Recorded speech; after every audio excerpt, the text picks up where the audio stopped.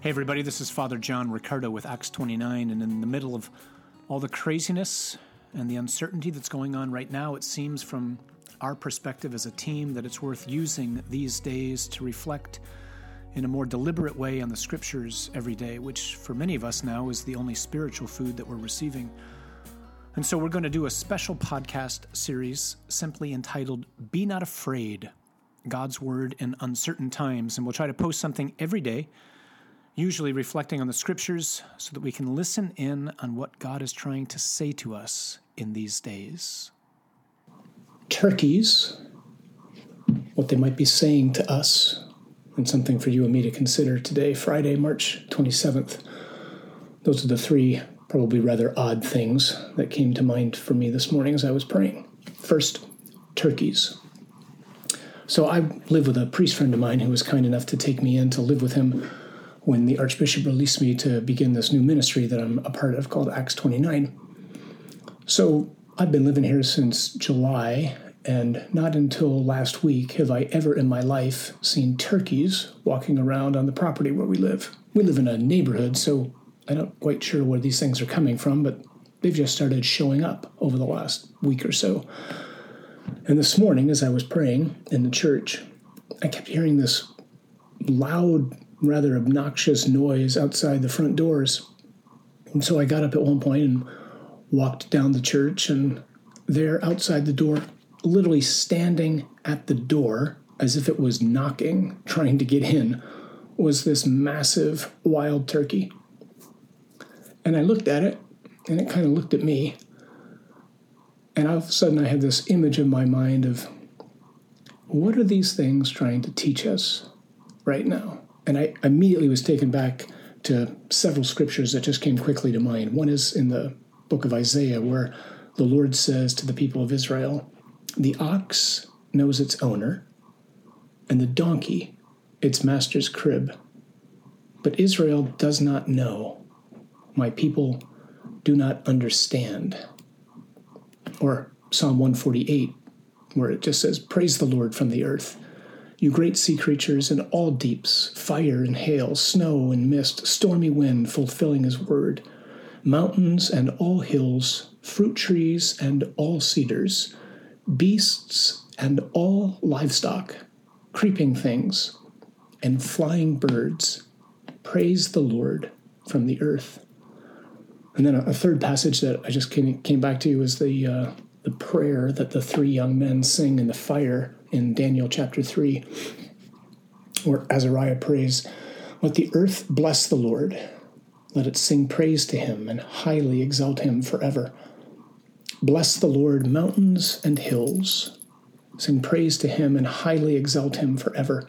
Bless the Lord, all things that grow on the earth, sing praise to him and highly exalt him forever. Bless the Lord, you springs, sing praise to him and highly exalt him forever. Bless the Lord, seas and rivers, sing praise to him and highly exalt him forever. Bless the Lord, you whales, and all creatures that move in the waters, sing praise to him and highly exalt him forever. Bless the Lord, all you birds of the air, sing praise to him and highly exalt him forever. Bless the Lord, all beasts and cattle, sing praise to him and highly exalt him forever. The point here is Scripture is often reminding us of the truth that all of creation rightly understands that God is God, and it worships him. These turkeys this morning were a great indicator of that to me, or a reminder of that to me. But as I was watching this turkey, I had this sense, or this sadness, I should say. And the sadness was, why aren't the people lining up at the door? Why aren't they there where the turkey is? Is the turkey serving as almost a means of conviction to the people who live in this neighborhood and so many neighborhoods that he rightly understands that the solution to our problems, the one who deserves all of our attention right now, is inside that church? Now, don't get me wrong. A lot of us live in places where we're in quarantine or stay-at-home orders, and I certainly don't want to encourage anybody to be careless or imprudent or reckless right now, but I do know that the Archbishop where I preside has encouraged churches to be open and kept safe and clean so that people can come and make a visit. But even if you can't do that, or you don't feel like you should because it's not prudent, how about today we take a lesson from the turkeys and we make a point in the midst of this pandemic, which is continually leveling our idols and reminding us that we don't have the solutions to the greatest problems of life. As smart as we can be and as good as our intelligence is and as important as our science and technology are. And God bless all the people who are on the front lines, not only caring for the sick, but putting their lives are on the line, both caring for them and trying to find a remedy. God bless you, and we are praying for you. But how about us? Are we rendering to God right now what we should? Are we turning back to Him? And especially on a Friday, there could be nothing more important for us to do than to remember again why Friday is unlike any other day.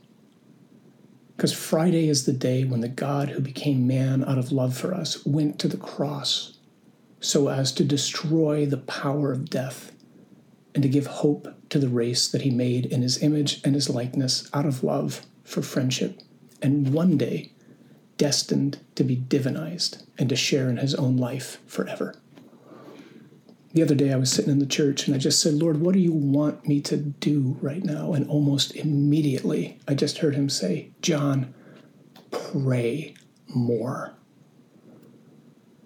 Maybe that's what we should do today on Friday. Remember the turkey standing at the door.